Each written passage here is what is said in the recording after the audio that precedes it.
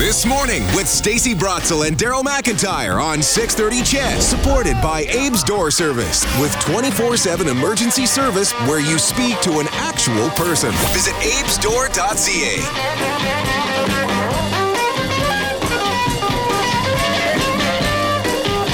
Good morning. Holy hippie music, Batman. That was awesome. Rolling up on 7:07 here on your Wednesday morning. Once a month, we get an opportunity to just check in with Edmonton's Police Chief Dale McFee. Just to see where we're at. It's a nice little touchstone, I think, that we've developed over the last little while. And I know that Jaylyn did it with him for years, and then she came to the mornings, and then now she's working with the EPS, but we continue to have the conversations. Generally, Stacey would be here as well, but she's off for a few days. So it's just you and me, Dale, against the world. Sorry, I shouldn't call you Dale, but I was just thinking Daryl and Dale.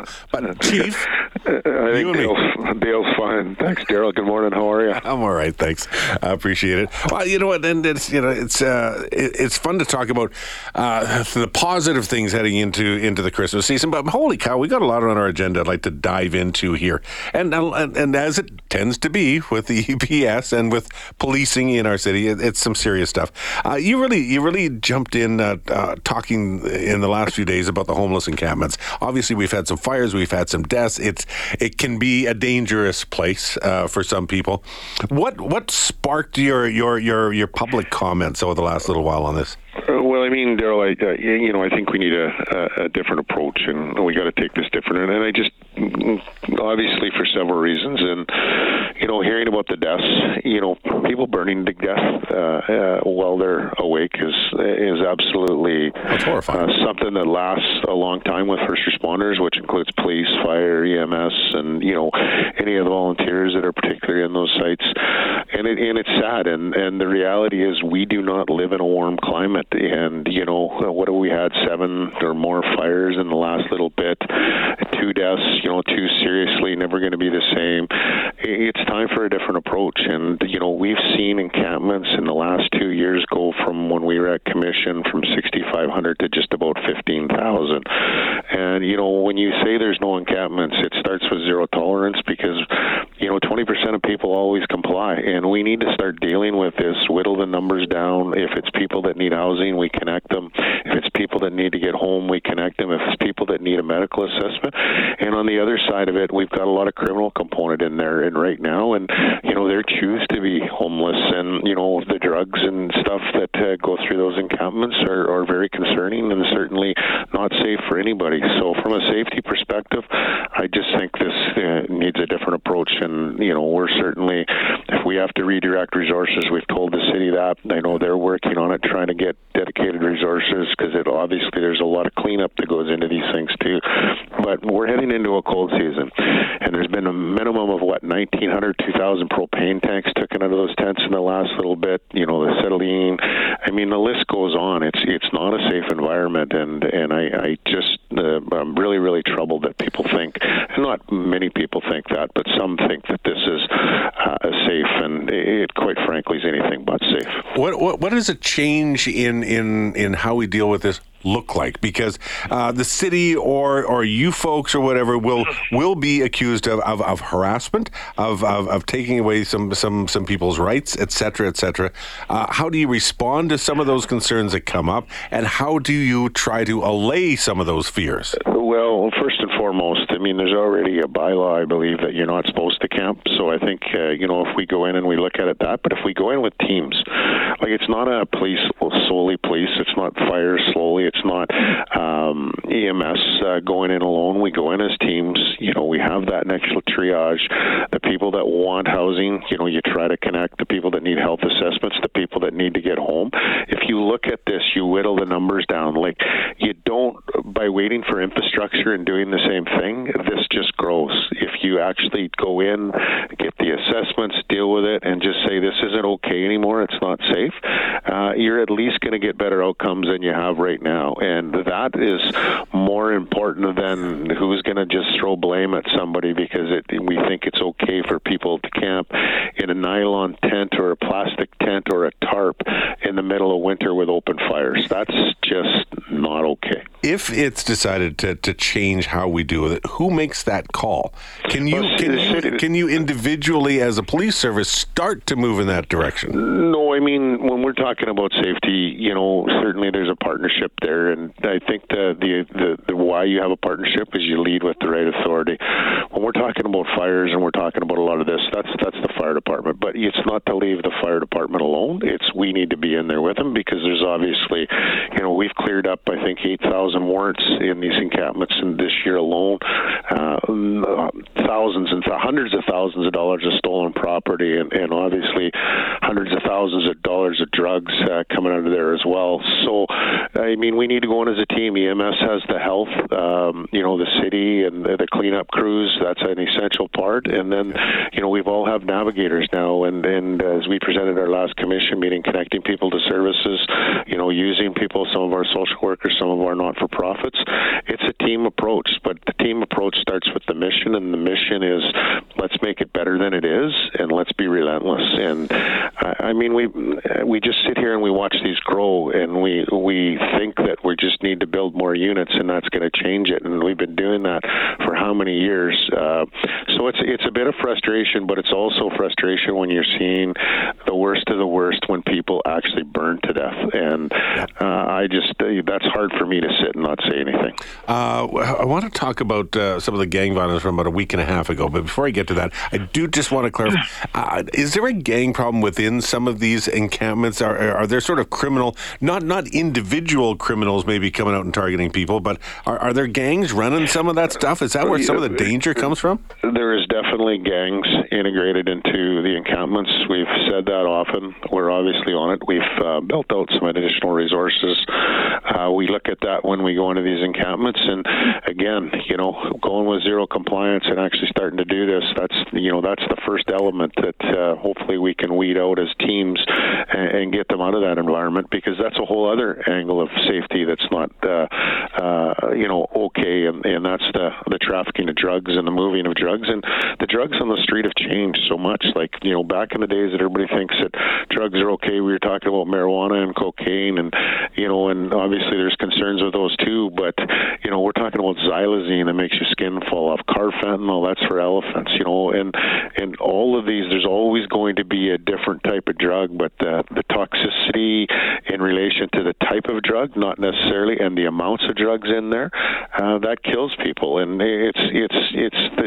when you talk like that, that's always connected back to gangs and organized crime and everything else, at the source. So we're definitely stepping up that enforcement as well. We need to take a quick commercial break, Chief, and I know that you're happy to stick around, and I do appreciate that, because I do want to touch in on the gang situation in Edmonton. It's about a week and a half ago that a man was gunned down, and his 11-year-old son, which was just a horrific incident. So I want to dive into what the situation is. That's coming up here in just a couple of minutes with Edmonton Police Chief Dale McFee.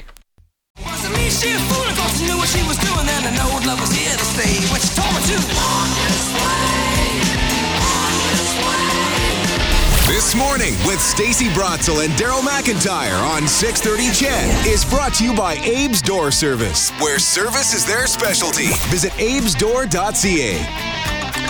7:17, once again, our monthly conversation with Edmonton Police Chief Dale McFee joining us. Thanks for sticking through the commercial break with us. I'd mentioned the shooting about a week and a half ago or so of said to be a known gang member, 41-year-old man shot and killed in basically broad daylight in a very public area.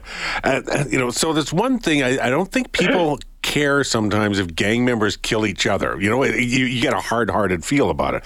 But when an 11-year-old boy gets caught up in it, and then you hear from police officers that they believe that this boy was also targeted, not accidentally shot or caught in the crossfire, but actually targeted. How do we know that? I'm not sure how much you can tell us about the investigation, Chief, and I understand that. But how do we know that the child was targeted? Because that takes it to a whole different level.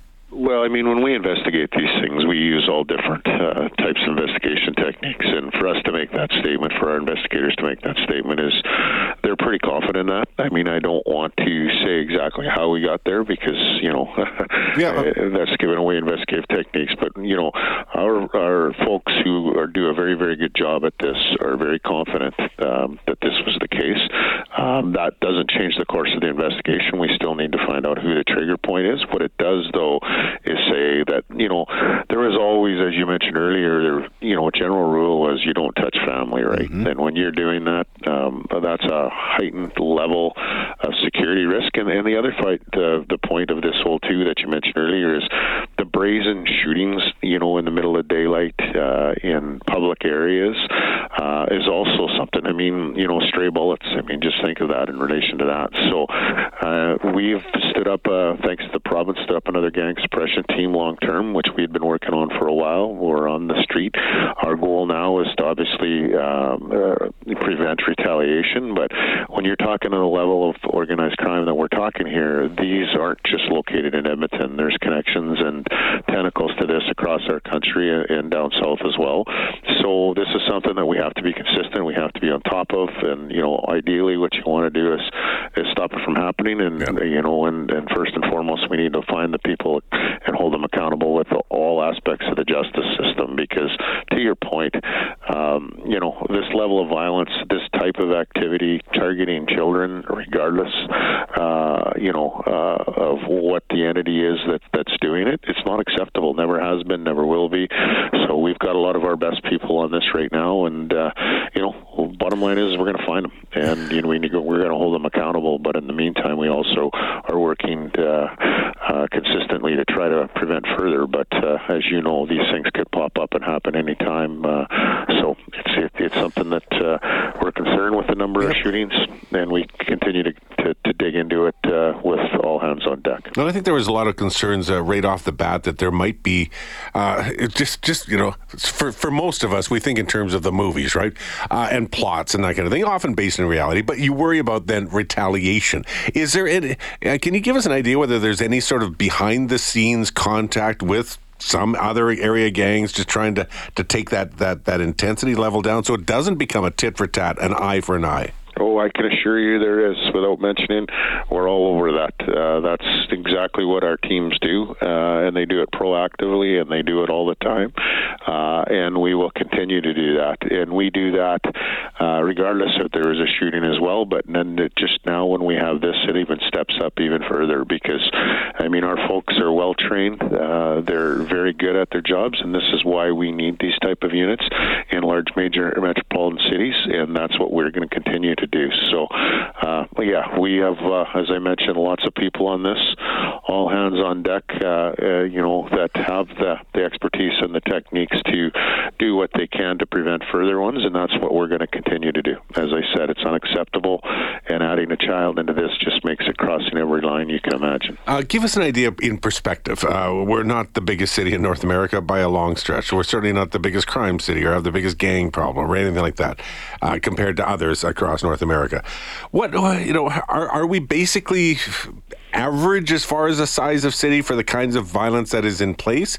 So I'm trying to get a perspective for, are we still a safe city, I guess, in comparison to most others? We're a safe city, and you never want to say you're not a safe city, but one thing that we've been trying to hammer on here, we've always had some of the highest crime stats for a large major metropolitan city. Like years ago, we're in second or third. We continue to drop, and that's what we continue to do. And the way you do that is you focus on these things, such as these, and you obviously need to solve them. But that's why we're also trying to deal with some of these things out here right now, like in our conference that we just held, when they talked about violence, for a large metropolitan city, we had the highest wastewater for meth content in it of all major cities in Canada. So that stuff drives violence. So you not only got to take the people out that are moving the drugs, you got to take the people out that are doing the shootings, but you also got to help, take that supply system out of the people that are using the drugs